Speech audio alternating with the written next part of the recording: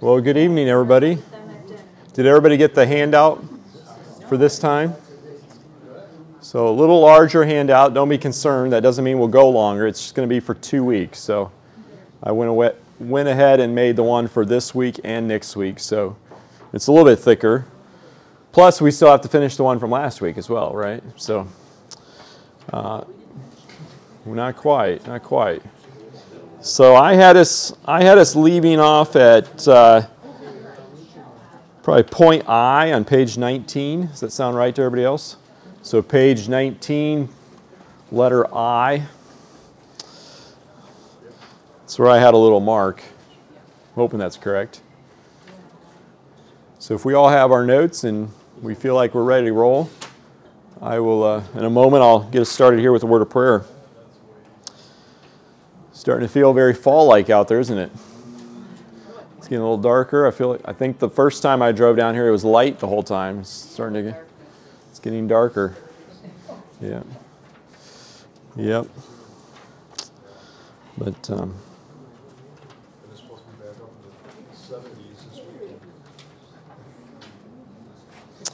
and back and forth.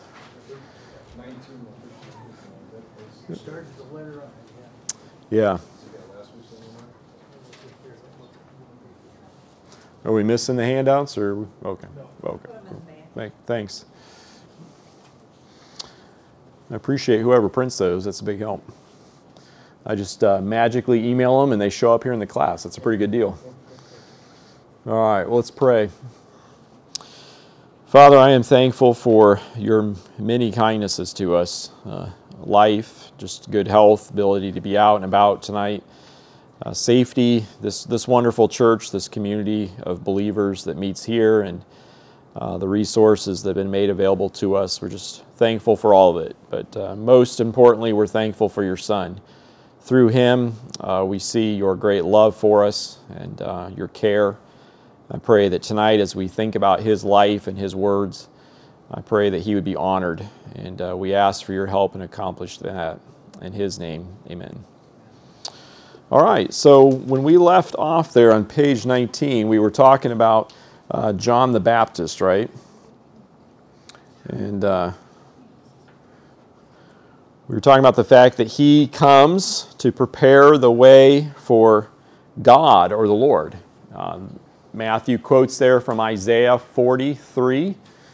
And if we put Isaiah 43 side by side with what's taking place in Matthew chapter 3, we realize that this Lord, this God, that the messenger is preparing the way for is none other than Jesus. Jesus is God himself. And so that fits with what we saw at the very beginning when the angel told Joseph that he would be Emmanuel. He would be God with us. And remember, we'll talk about this a few times, but the book of Matthew has those great bookends. At the beginning, we find out that the child who's virgin born is Emmanuel, God with us. At the end of the book, Jesus, standing on the mountain, says to us, as we get ready to go into this dark and dangerous age between his two comings, I'll be with you always, right? And I think we just kind of intuitively know he doesn't just mean with those 11 men on the mountain. He means all of us. The disciples represent us. So he is God with us. He is with us to the very end of the age. He is the God who Isaiah said would someday come to rescue his people.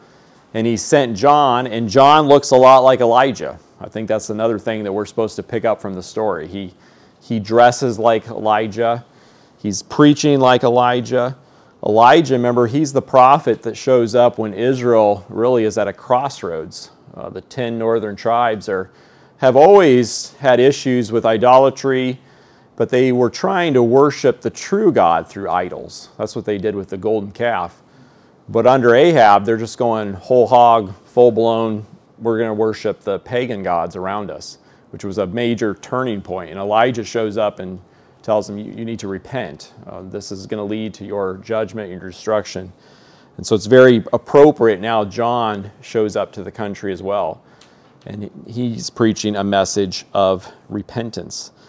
It says there in point J, that I think this baptism, when it says there that those who accepted John's message were baptized in the Jordan River, baptism, as far as we know, had been used when Gentiles wanted to convert to Judaism. So if you were a Gentile and you were interested in Judaism, that would happen actually more than we think it would, because the Jewish people seemed to have a philosophy of life that was very clean, very wholesome, very centered on the family. It looked attractive sometimes to people from the outsiders. They never really wanted to convert completely to being Jewish, usually, but there was a category called God-fearers, people who were interested in the Old Testament law, sometimes would give to the synagogues or worship in the synagogues. But if you wanted to convert to Judaism, they would plunge you into water. We're not sure why, but probably the best explanation is that the Jewish people thought of themselves as, we are the people who crossed through the Red Sea. That's our national identity. We're the sea-crossing people. And so if you as a Gentile want to join us, you can symbolize that by being plunged into the water and then brought back up. But think about what John is doing. John is saying, hey, if you truly have repented, I want you to go through a ritual that normally Gentiles go through. So he's treating his fellow Jews, his Jewish people, his countrymen, as if they're Gentiles. And I think the point is that their national identity isn't enough. They're not just all as a package, as a group, going to go into the Messiah's kingdom. They actually have to be born again. They have to receive this new heart, and they can demonstrate that by repentance. And so he's treating, I think, I have this quote here from Keener, John was treating his fellow Jews as if they were spiritually Gentiles, calling them to turn to God on the same terms they believed God demanded of Gentiles. So I don't think there's really a large disconnect between John's baptism and our baptism today. So our baptism today says that this person is confessing Jesus as Lord. He's confessing that he or she has been united with Christ, and so he or she goes through an outward sign of that. So they've been united with Christ, now they want to be united with his body, the church, this group of people. And so it's pretty much the same ritual. It's an outward sign of an inward change. However, we have some that show up there in Matthew 2:23 who are, it says there in verse 8, so I'm looking at chapter 3, verse 8. Going back to verse 7, it describes them as the Pharisees and the Sadducees. We'll talk a little bit more about them as we go along, but for now it's important to know these are religious leaders. Matthew just names them. He doesn't have to tell you who they are because he just assumes you know them. These are the well-known religious leaders in the community. They show up for baptism, and John says no. I mean, it's even stronger than that. You brood of vipers, who warned you to flee from the coming wrath? Produce fruit in keeping with repentance. And do not think you can say to yourselves, we have Abraham as our father. I tell you that out of these stones, God can raise up children for Abraham. So I think this is really good evidence that at least some Jewish people in the first century thought that their ethnic identity was enough for them to be right with God. It was enough that they were Jewish, that they were descendants of Abraham, that they would enter into this kingdom that John is preaching about. And John is saying, no, that's not enough. God, if he'd wanted to, he could turn rocks into sons of Abraham. There's nothing special about that. What he's actually looking for, remember we've talked about this a couple times, is that change of heart that Deuteronomy 30 said would take place. And if you showed up and said you'd repented, John said, well, there should be some fruit of that. Because remember, that's something that happened on the inside that then should show out on the exterior. But notice there, point L, what he calls them, brood of vipers. This is a little bit of I think a older term that's carried over maybe even from our King James Version. But it's basically he's calling them children of snakes, right? You guys are snake children. You're snake babies. They think of themselves as whose children? Abraham's children, right? And they take great pride in that. But I think there's at least a little indirect point towards Satan here, right? He doesn't say you're the children of the snake, That would make the connection a little stronger. But just the fact that he would refer to them as children of snakes, I don't think that's that much different than in John's gospel when Jesus says strikingly to the Pharisees, you have Satan as your father, right? Because you're liars just like your father, Satan. And maybe it's plural snakes because it's not just Satan and then directly them, but it's been a whole long line of people ever since Adam, right? There's been a whole long family of people who have demonstrated the nature of Satan himself instead of demonstrating the nature of their God or their creator, okay? Let's flip the page there. Point M. John makes it very clear that all of Israel needed to repent, and they need to do it quickly because the judgment was near. So he uses this metaphor of the axe is already at the root of the trees. So I think this is just another way of saying the kingdom of heaven is near. Remember I said the kingdom of heaven is near could also be translated as the kingdom is imminent. It's right around the corner. I said that today we're like living in the bonus time or the extra time of a soccer match that could end at any moment. Jesus could return. He said he would return as a thief without any warning. And it's been that way ever since he was born. At some time, finally, the sword will fall. The buzzer will go off. This age will come to an end, and there will be judgment. And since we don't know when it will happen, we have to make sure that we're ready for it. And so John is urging his fellow countrymen, you need to repent, and you need to do it quickly because the axe is already at the tree. I mean, that's the same kind of urgency that we should have in preaching the gospel, right? There is wrath coming upon this earth, and it could happen at any moment. And so it's not just something to casually present to our friends and loved ones. There should be a sense of urgency. Urgency, I'd say, tempered with the knowledge that we can't force them or coerce them into a decision, right? Because we could go to either extreme. There's a ditch on both sides of the road. So not manipulative, not coercive, not just trying to play on their emotions to get a decision or get them to walk down an aisle, but also a sense of urgency, that wrath is eventually coming. So then in verse 11, John goes on in his preaching. So I think he's expanding upon what the kingdom of heaven is near. So remember, repent, for the kingdom of heaven is near. That's like their big idea of their sermon. That's their topic sentence. That's not the only thing that John and Jesus say. So one of the things that John was regularly, I think, talking about was that he was just a forerunner. He says that after him, there's going to be someone who comes that's more powerful than him. Someone, he says there in verse 11, whose sandals I'm not worthy to carry. He's been baptizing with water, but he says that when this greater or this stronger one comes, he'll baptize you with water and with the Holy Spirit. Now, some people think that's just two descriptions of the same thing. I think everyone agrees that being baptized with the Holy Spirit is a good thing. That's a positive thing. It's probably a reference to all of those Old Testament passages that said that someday God would pour out his Spirit on the people of Israel and he would change them. They can't keep the law of Moses, but he's going to enable them so that someday they can keep the new covenant. Someday they'll be able to live forever with their king and not have to worry about falling under covenant curses because they'll be given the Spirit. So everyone agrees that's a positive thing. The question is, what is the fire? Is the fire just another description of the Holy Spirit? We could think of like the little flames of fire that show up at the day of Pentecost. So fire sometimes is associated with the Spirit. But I think here in this context, fire is actually a bad thing. I'd point you to verse 12. In verse 12, John goes on. He says, his winnowing fork is in his hand, and he will clear his threshing floor, gathering his wheat into the barn and burning up the chaff with unquenchable fire. So very clearly in verse 12, fire is a negative thing, right? That's a picture of the lake of fire, of hell. And so I think it also is in the earlier statement. Basically, John's saying there's a great one coming, and when he comes, he's going to divide everyone into two groups. I baptized you with water, but that was just an outward symbol, right?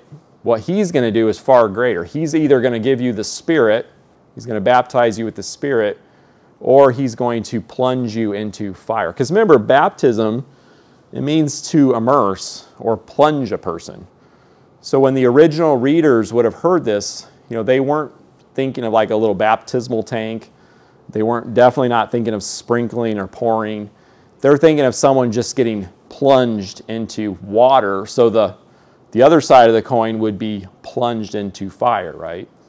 And I think based on all of the other references that Matthew has and will make to Daniel chapter 7, I think a person familiar with the Old Testament would have remembered that passage where the Ancient of Days is sitting on his throne and there's a sea of fire, or stream of fire, it says, in front of his throne. So this is a negative picture of what will happen when Jesus comes back someday and separates those out of his kingdom. And he'll do it like a farmer who separated the chaff from the grain. All right? I just wanted to briefly come back to something we talked about last time, just before we move along. We'll come back to this in chapter 11 and verse 12. But we've said now that both John and Jesus are preaching the nearness of the kingdom. And in some places, they talk about it as if it's something that's already here, or at least something that's very imminent. And that becomes stronger as we go along. I think the reason they can do that is because the kingdom has multiple parts to it. And sometimes they're referring to the whole by a part. Okay, we can do that sometimes. We'll refer to a whole package, a set of things, by only one prominent feature in it. So I give you there, I know this is something that's interesting to some people and not interesting to others, so take it for what it's worth, okay? But these are some good definitions that I found for what the kingdom of God is. So Roman numeral 1 there, that little 1, I say, for example, one author defined the kingdom of God as God's people in God's place under God's rule. So see how there's 3 pieces there? So you have God's people, and then you have God's place, God's rule. I think that's relatively helpful. Dr. Barrick, longtime professor at the Master's Seminary, Old Testament professor, he had 4 pieces. He talked about 1, the right to rule, 2, rule, as in, I think, like a law or a government, 3, a realm, and 4, the exercise or function of rulership. I think all these men are wrestling with the fact that, you have to have a king, right? You have to have somebody in charge to have a kingdom. You have to have some people who are being ruled, right? And because they're humans, because they're people, they have to have a place, right? We're not just disembodied spirits. And if this is all going to take place, we have to have some kind of like constitution, some kind of government, some kind of sets of rules. So as the New Testament is going along, the New Testament writers are saying, hey, some of this stuff is starting to fall into place. It's like, there's a banquet going to take place, and we're seeing the table getting set. Some of these pieces are here, and because we see the pieces in place, we have greater confidence that the set is all going to come together. The one I probably like the best here is from Alva J. McLean. He said, the kingdom in the Bible contains 1, a ruler with adequate authority and power. So that would be Jesus, right? He's adequate, he has power. 2nd, there would be a realm of subjects to be ruled. So the Pharisees and the Sadducees in this passage were out, right? It's not just going to be a direct rule over everyone. He's going to have a special group of people. So there's going to be subjects or citizens of this kingdom. And I think that realm there could probably be divided into people and also a place. And then 3rd, there actually has to be the actual exercise of that function of rulership. So I've tried to illustrate this like with a triangle. This might make more sense to me than it does to you. But I'm thinking of a kingdom as a package, and it has a ruler, Jesus. It has a realm, and the realm could be subdivided into people who belong to that kingdom, and a place, a homeland, okay, which eventually we know will be the whole world, a new heavens and new earth. And then there has to be actually like a rule, a law, or a functioning government over those people. And so in Matthew's gospel, the ruler has already been identified, right? It is Jesus. He is the promised one. He has been born, and he's gathering a people, There's some of us who are born again. We have turned from our sins. We have repented when someone told us that the kingdom of heaven was near.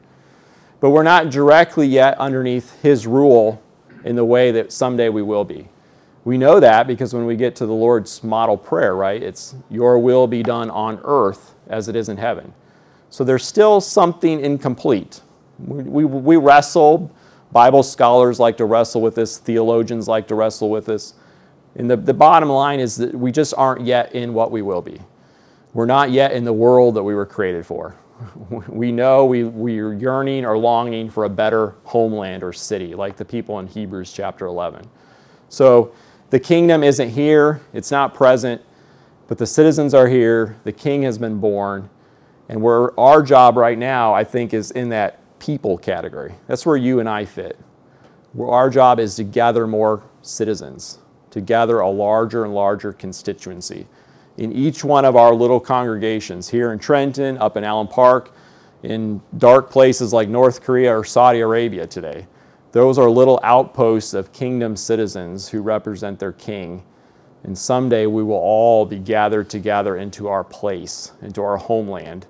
And God's will be done on earth as it always has been in heaven. And the whole triangle will be complete. All right, so I think that's what Matthew is pushing for. All right, let's flip the page. And I think we come to Jesus' baptism. Okay, so remember, John has set this up by very strong language about Jesus' power and authority. I'm not even worthy to carry his sandals. He's much stronger and greater than I. This baptism that he's performing is for sinners who are claiming that they want to repent, and then demonstrating a legitimate change of life that would say that their repentance is genuine. It's against that backdrop then that Jesus shows up, right? I love this opening statement here from Keener. So at the top of page 21, it says, in this paragraph, Matthew tells us of Jesus coming to John for baptism. Then Keener says, why would the fire baptizer seek baptism like an ordinary mortal? So I can't agree with everything in Keener's commentary, but he does have a way with words. And this one just caught my attention. Why would the fire baptizer, this guy who someday will plunge people either into the spirit or fire, why would he himself show up and want baptism like an ordinary mortal? And of course, that's John's question too, because what does he say? I shouldn't baptize you. You should baptize me, right? So I think the answer to this question is that Jesus is not a sinner. Jesus does not need to repent. Jesus does not need to be born again. But Jesus' mission is to identify with those who do, right? He came to save people like you and I. So even in his baptism, I think he's identifying with us. If I can use the metaphor, he's plunging into the human race alongside of us.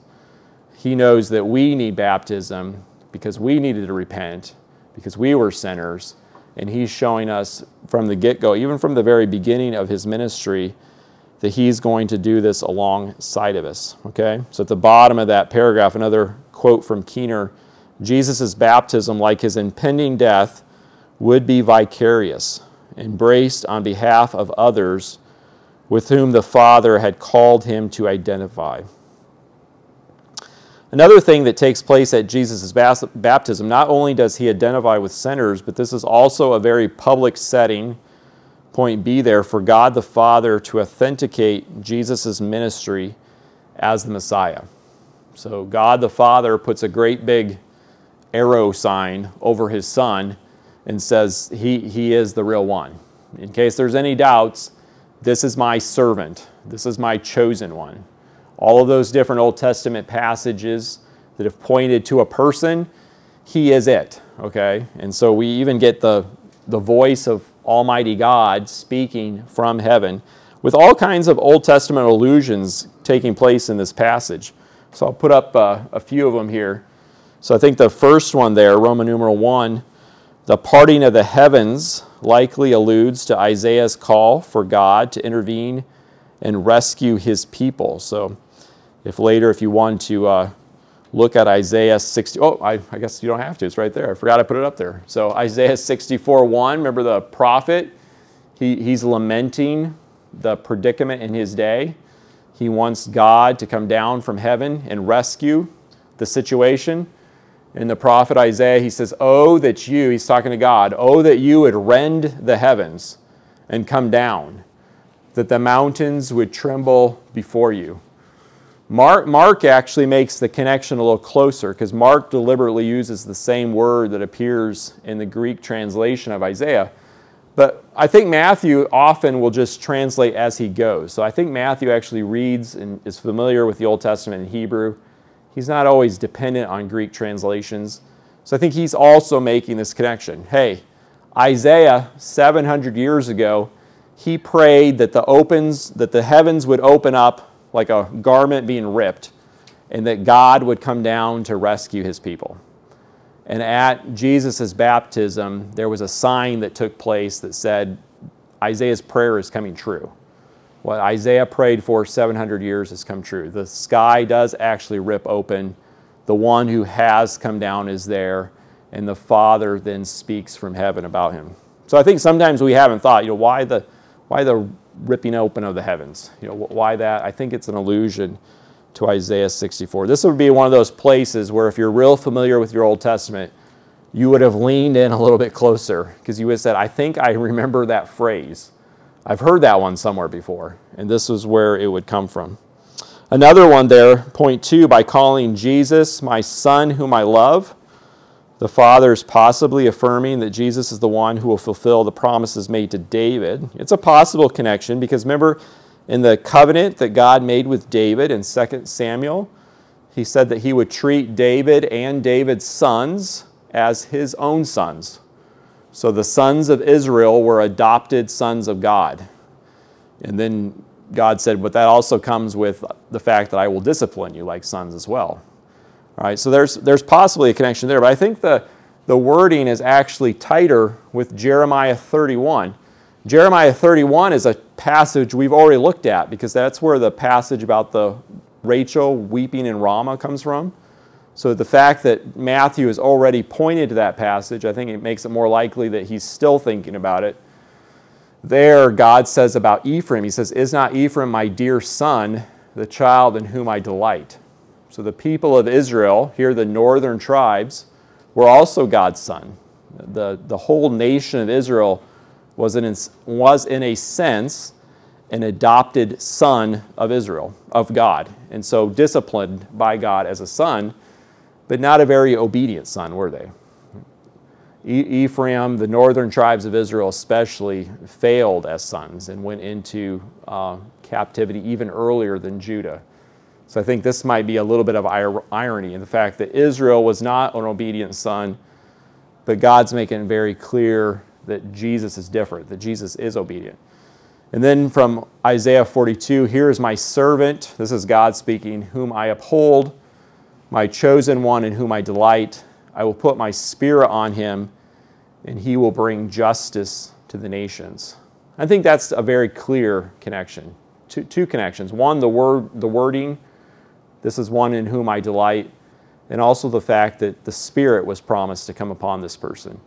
A couple places in the Old Testament where the Messiah was promised the Spirit. So this is the famous branch passage in Isaiah 11. And you've already seen Isaiah 11. A couple weeks ago, we looked at it when we talked about the new Exodus, because this is the passage where God says he'll reach out his hand a second time and gather the exiles, and he'll do it through a little shoot that grows up out of the stump of Jesse. And he says that person, when he shows up, this little unassuming green twig that starts growing up out of this lopped off stump that represents the dynasty, he won't just be any man, but he'll be a man who has my Spirit upon him. All right? So I think speaking of a special ministry of God that enabled Jesus to carry out his function as their king.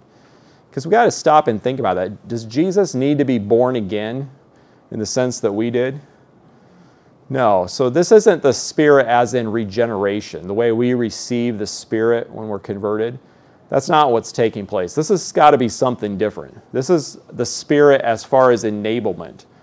I think it's a parallel to what happens on the day of Pentecost. So on the day of Pentecost, when the disciples receive the Spirit, are they being born again at that moment? I don't think so. I think they've already been followers of Christ. I think they're already born again people. But they're receiving the Spirit in order to carry out their mission. It's parallel, I think, to Paul's description of us receiving gifts from the Spirit. So you and I, as we gather the citizens of the kingdom, we have been given the power of the Spirit to carry that out. There's things that you and I can do that we couldn't do as unsaved people in order to carry out Jesus' mission. He gave us His Spirit.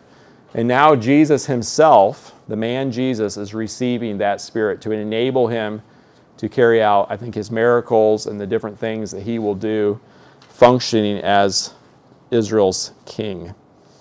All right, any questions there? That's the end of chapter 3. We're getting closer to getting caught up, all right? I think we maybe can get through chapter 4 today, but there's no need to rush if you have a question. So anything I didn't talk about that you want to talk about, or anything I can clarify? So it's just in a nutshell, I think 3 big things happening at the baptism. 1, identifying with sinners. 2, it gives God a public setting at the very beginning of His ministry to validate Him and say, yes, He is the real deal. And then 3, this seems to be the anointing that He receives of the Spirit. And it's not regeneration. Saul, okay, so that's another person we could talk about. Saul, in the Old Testament, he gets the Spirit to enable him to serve as a king, but he doesn't even look like he's a believer. So remember, the Spirit can enable unbelievers. The Spirit enabled Balaam. The Spirit enabled Balaam's donkey, right? So it's a different thing, I think, than we normally think of as receiving the Spirit. Yes, sir? 2 things. The rule, or no, baptism. Mm-hmm. The origin of baptism, you were talking about the Jewish people had the Gentiles, if they were going to convert to be Hebrews, they got baptism. When did that start in the 400 silent years? Because as far as I remember, the Old Testament said zilch about baptism. Yeah, it does seem like, and it's not just for Gentiles. They become very interested in ritual baptisms or bathings in general. So archaeologists would say, when we go in and we find the houses from this time period, that they would normally have these little pools that they were large enough that adults could go in and either squat or lay down sideways and dunk their whole body. And so this is something that they did on a regular basis, and then they also seem to have wanted to do it for Gentiles. So because they do it, it could have been the picture could be cleansing. I'm being cleansed from my sin. But I think it's more likely a picture of membership.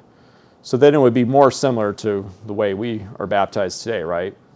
We only are baptized when we're saying we want to join a church. We've been united with Christ through faith, and now we want to be united to His body, the church, and the symbol of our union then is baptism. So did that start in the intertestamental period then? For Jewish people, it does seem like yes. Yeah. And then the second thing on your triangle, the bottom right was rule. Yeah. That's as to time, that's linear, right? The day after day, week after week, month after month, year after year, ongoing actual rule of Christ, right? Yeah, I think in some sense, and this is difficult for me to describe, but in some sense it hasn't yet happened. And I know this is difficult because I think we would all say that Jesus is our king, right? That we are underneath His rule, but it's in a very personal sense, right? We don't see His rule over the rest of the world the way that we will someday. As it says in the model prayer, His will isn't done on earth right now the same way it is on heaven. He's being very patient and tolerant of unbelief and of sin. And someday it won't be like that. Someday He will rule with a rod of iron. So that's the type. Completion or the fulfillment, the finalization will be the millennium. The second coming, yeah. And remember, I think of the millennium as just the first phase of something that lasts forever. So the prophecy in Isaiah 9, right, is that he will rule on David's throne forever. You know, it's the what's the Christmas passage? I'm drawing a blank on here. So, unto us a son is given, unto us a child is born, unto us a son is given. The government will be on his shoulders, and of the, what is it that, somewhere in there I knew there's no end, right? The increase. I'm mixing King James and other versions in there because that's what we normally hear at Christmas time, right? Yeah, but I'm just pointing that out because I think sometimes we put the millennium like that little box there is Jesus' rule, and that's it. But I think it's better to think of that as just the opening act of something that goes on forever. And that fulfills the promise, is that he will be a good king forever and ever and ever. And because he, unlike Solomon and all the other Davidic kings, will never disobey God. And there will never be any reason for God to choose someone else. He'll be the perfect deal. Any other questions there from chapter 3? All right, so let's look at chapter 4. So all three of the synoptic gospels, so when we talk about synoptic, Matthew, Mark, and Luke, the three that look a lot alike and that tell the same stories, all three of them link the baptism and the temptation. Those two stories always fit together as a package. And I think the reason for that is because at the baptism, remember, Jesus was contrasted with Israel. Israel was a disobedient son who had to be chastised by their father. Jesus is an obedient son who pleases his father, a son in whom his father delights, right? God says that from heaven, but then he actually proves it. He actually demonstrates it. He puts Jesus to the test, and not just any tests. He deliberately chooses tests that would have been horrible to endure, but specifically tie back to the history of Israel, right? The fact that he goes into the wilderness of all places and for 40 days goes without food, I think is supposed to remind us of the 40 years that the people of Israel lived in the wilderness and also had to depend on God for food, all right? So I think just in the middle of that next paragraph, you flip the page to page 22. I say there about the third sentence down, fourth line down, the temptation proved that he was sinless and qualified to be Israel's king.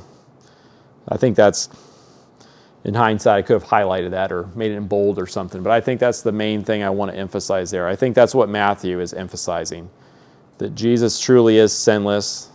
God was speaking the truth at the baptism, and this is the good king that we've always waited for.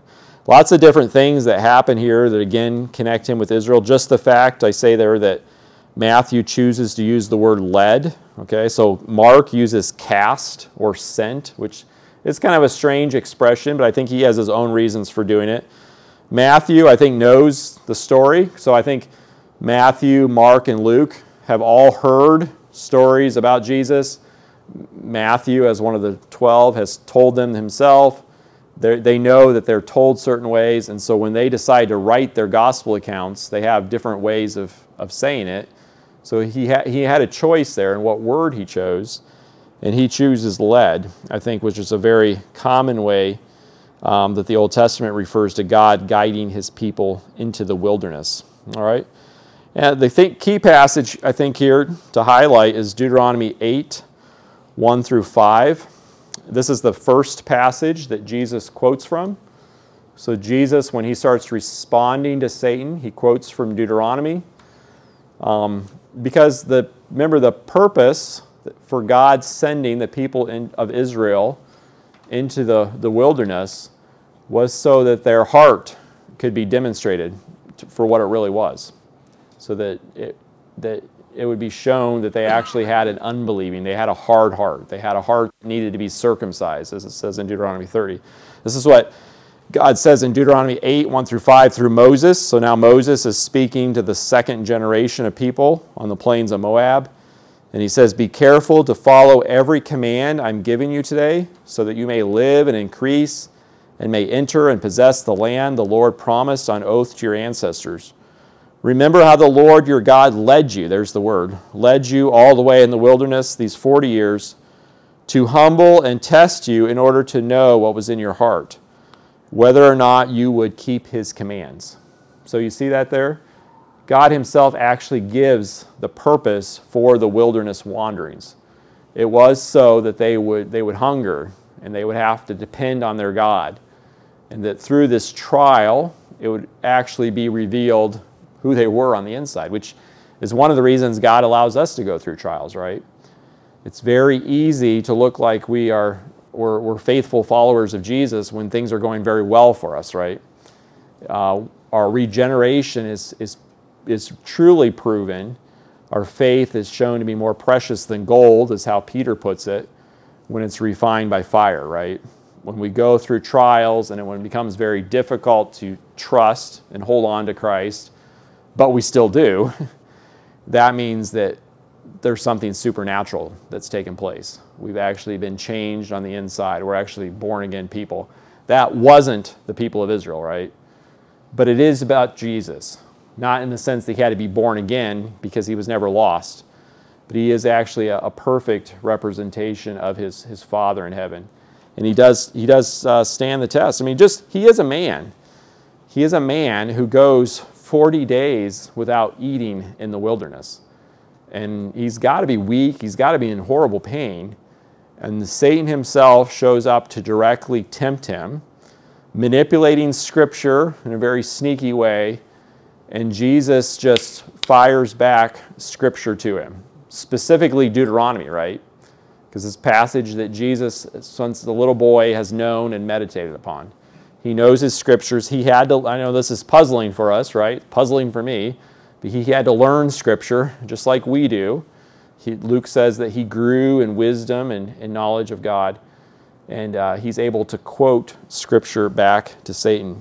So we go through the three temptations there. So the first temptation, point 1, involved using Jesus' sonship and deity in a way inconsistent with his God-ordained mission.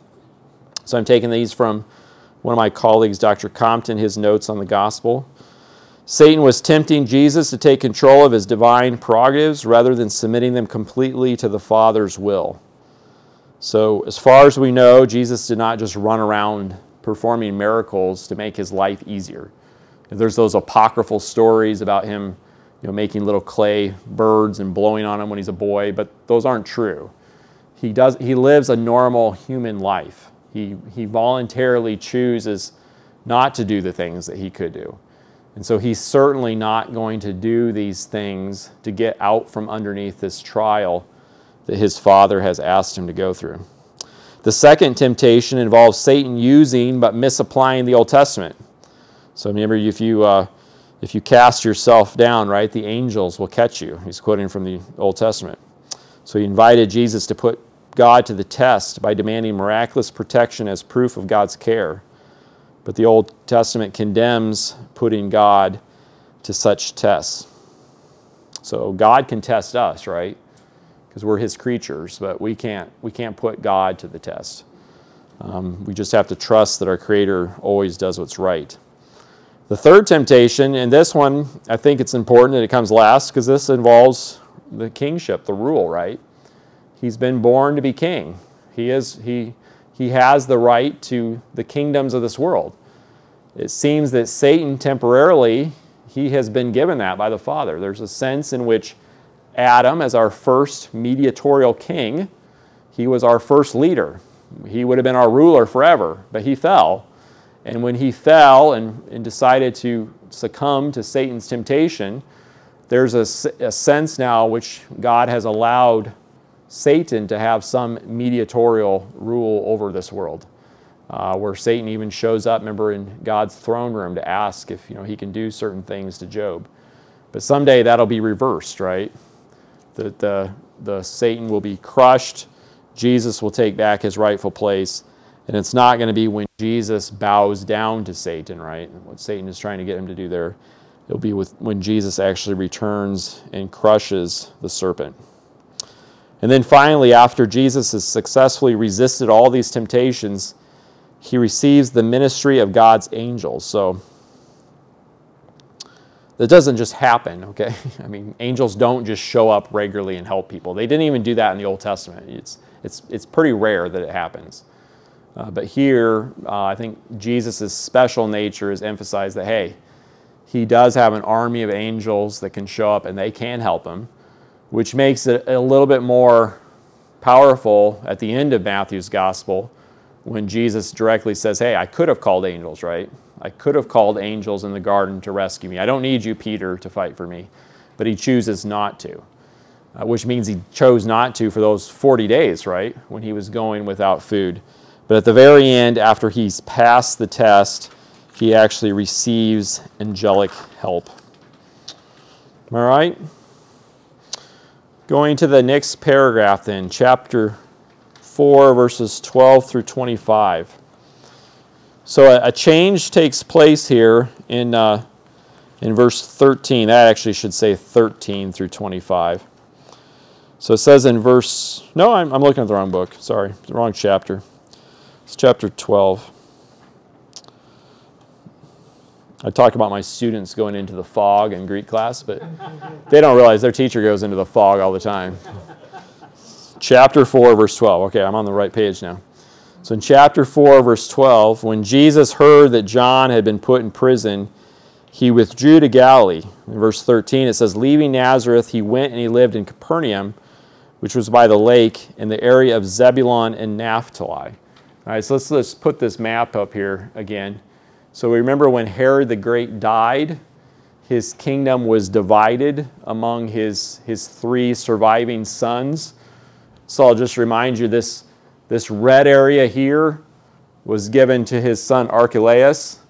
But Archelaus proved to be so cruel and so inept that after 10 years it was taken away from him. And Rome just decided, we will directly rule it.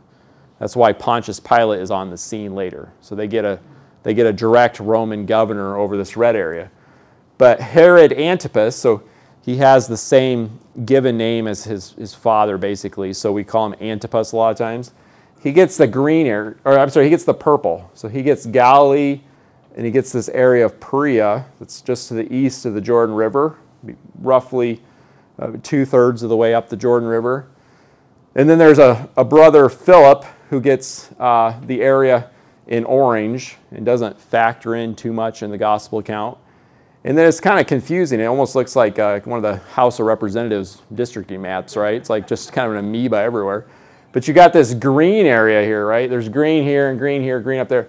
That gets kept by the governor in Syria. So Syria is the larger district.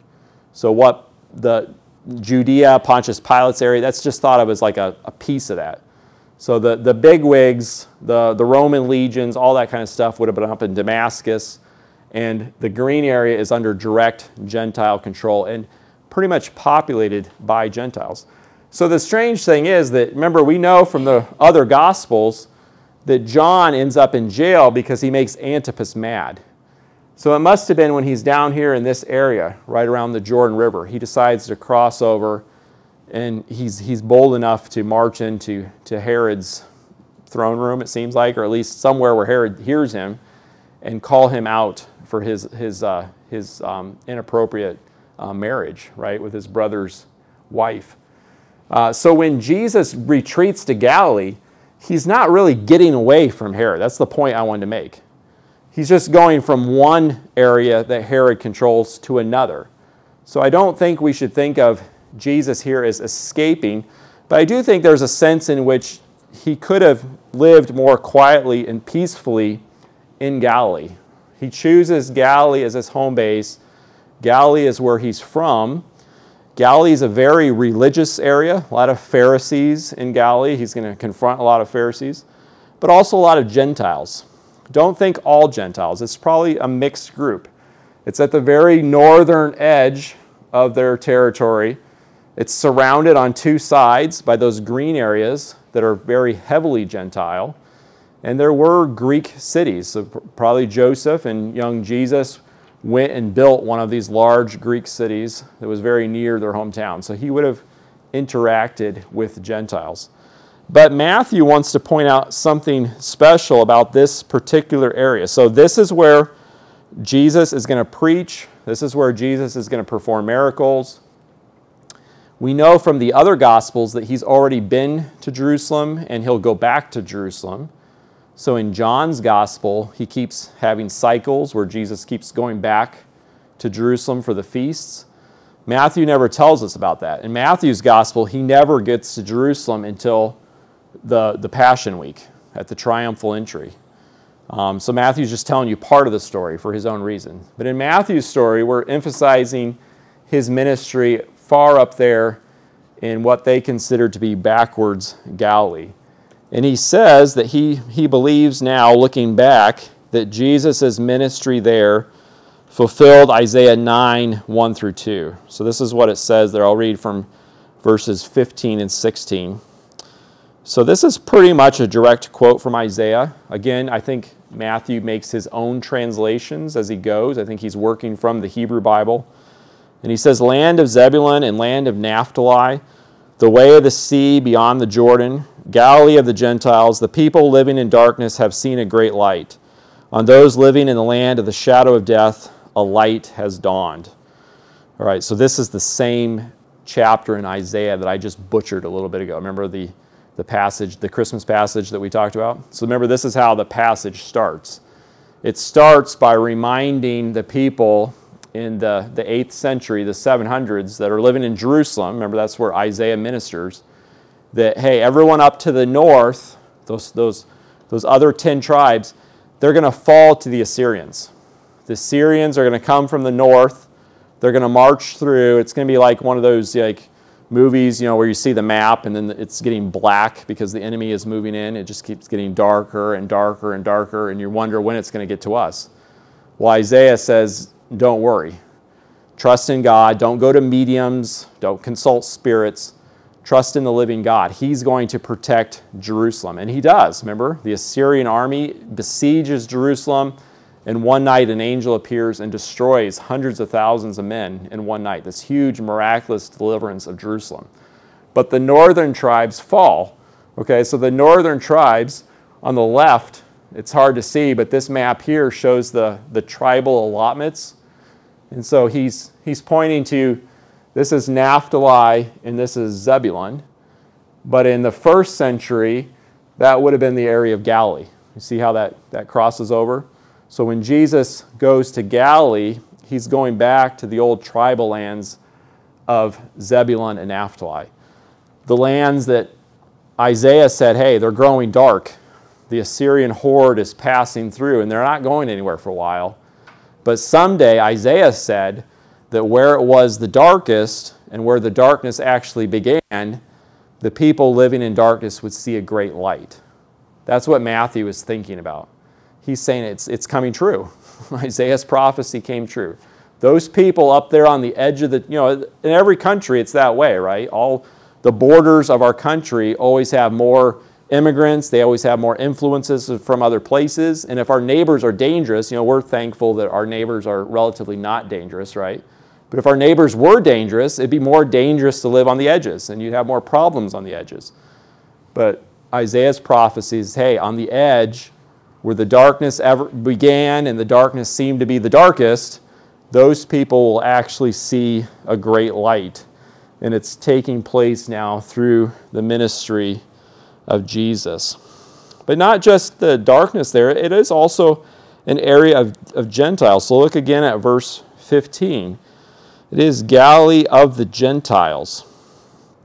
There's actually 3 different geographic descriptions. This wasn't in your notes. I thought later I probably should have added this. But so the way of the sea in verse 15, I think it's talking about the space between the Mediterranean and the Sea of Galilee. So if you're an army from the north, if you're Assyrians or you're Babylonians and you want to get to Egypt, that's the highway you take. There's nice flat area there between the mountains, between the Mediterranean and the Sea of Galilee. So the land of Israel, I think, is specially chosen by God because it's set at the crossroads of the ancient world. as all of the people from the surrounding countries traveled back and forth between the great empires, they were supposed to cross over this tiny little country where people dressed strange and they ate strange and they had a God that was different and everything seemed to be blessed for them. And it should have, if they had kept the law, it should have been a great testimony to how great their God was. They should have been a light to the country. They failed at that mission, but that was their original mission. So I think that's one of the things. It's the way of the sea is that area. Then he says beyond the Jordan. So here I think he is, when you say beyond the Jordan, it depends on which direction you're facing when you say that. Like, which way am I looking when I say I'm on the other side of the Jordan? I think more likely it's a person standing on where most Jewish people live. So the western bank, and you're referring to the eastern bank. So here, I think there's a little hint that Jesus sometimes is going to cross over into Gentile territory. So remember, if I go back a slide, that green area and some of that brown area on the eastern side of Galilee, that is where in a few chapters he's going to cross and he is going to encounter people who are not Jewish. And then the other description that we're given here is that it is Galilee of the Gentiles. All right? So even though there's lots of Jewish people that live in this area, Jesus' choice of that particular region as his home base is just one of several factors in Matthew's gospel that when Jesus came to save his people Israel's sins, he also intended to save Gentiles like us. As he's going to say when we get to chapter 8, that there's going to be Gentiles who sit down at the Messianic banquet with the patriarchs. Okay? Any questions there about the geography and the use of Isaiah 9, that passage? I promise I won't roam around anymore. Again, we look at verse 17. Jesus, I talked about this last time. Jesus picks up the exact same message as John, right? It's repent, for the kingdom of heaven has come near. And then he begins to call out disciples. I quoted here from Dr. Compton's notes, points A, B, and C at the bottom of the page. One of the difficulties with the Gospels from our perspective, it's not their problem, it's our problem, right? Because they're perfect, is that we have a hard time figuring out the chronological order of certain things. Sometimes, and I think this is maybe fading in our culture, sometimes when we think of a biography or a story of a person's life, we think of it in kind of an orderly fashion from the time they were born till they die. But we don't always tell a story that way. If I asked you, hey, tell me some stuff about Abraham Lincoln, you probably wouldn't have immediately started with, well, he was a baby once in Kentucky, and you probably would have jumped to some of the bigger things, right, that he's more well known for. And the gospel writers do the same thing. They're telling you an accurate story about Jesus, emphasizing the important things that we need to know about his life. John tells us they didn't tell us everything about Jesus because the books couldn't contain that, right? They're selective, and they're not only selective, but they do move things around. They're not always in chronological order. And the example I gave you the first week, right, is that the order of the temptations isn't the same in all three accounts. So there's two different orders. So they're not giving you those always in chronological order. One of them probably is. We just don't know which one it is. Well, the issue with the calling of Peter, Andrew, James, and John, and sometimes when you're talking to a skeptic or someone who doubts the historicity of the Bible, they'll try to point to stuff like this and try to say, hey, you got a mistake, you got some kind of flaw. And I think you can just calmly explain to them, hey, that's just how we tell stories. I mean, you could watch a movie about someone's life, and we do flashbacks, and we tell things out of order, and you don't get confused by that most of the time, right? We don't get confused by that. We just understand that that's how it's working. So actually, it looks like if we compare all the gospel accounts, that John actually tells us about the disciples, some of them actually first meeting Jesus. So John chapter 1, verses 35 and 51, when John the Baptist is preaching, he already has followers. He has people that are traveling with him and learning from him. And when he says, hey, look, there's the Lamb of God who takes away the sin of the world, it says that 2 of his followers get up and start following Jesus. And one of them is Andrew. We don't get the name of the other one, but one of them is Andrew. And then Andrew goes and he gets his brother Simon. So Peter and Andrew's first contact with Jesus wasn't the day when he came by and called them from their boat. They'd already met him before that, because John tells us that they met him in connection with John the Baptist. And then number 2, it seems like we have a second call here. So it seems like Mark chapter 1 and Matthew 4 tell us about a time where after Jesus has returned to Galilee, he meets up with these same men again. They've gone back to fishing for whatever reason, and he asks them to come and follow them. And it's possible in Luke 5 that there's a third call. I could go either way on this one. If you look this up, you can tell me what you think, but I wonder sometimes if Luke 5 and Mark 1 and Matthew 4 are telling the same story. Just Luke 5 might have more detail to it. But the catch is that in Luke 5, Jesus comes and he finds Simon and he calls him to come follow him. But the story right before is Jesus healing Simon's mother-in-law. So he heals Simon's mother-in-law and then he calls Peter to follow him. So either those 2 stories aren't in chronological order, or maybe this is a third calling, okay? But I say all that, the big takeaway is there's no reason just to run to the Bible has mistakes, or these are contradictory accounts. I think there's very plausible ways that these stories can be combined, and we're just seeing the life of a great man who did incredible things, and his followers are looking back under the guiding of the Holy Spirit, and they're choosing certain things that they want to tell you about his life, and they don't always tell you those things in chronological order. All right, that's enough for tonight. So thank you for coming, and Lord willing, I will see you next week. Have a good night. Thank you.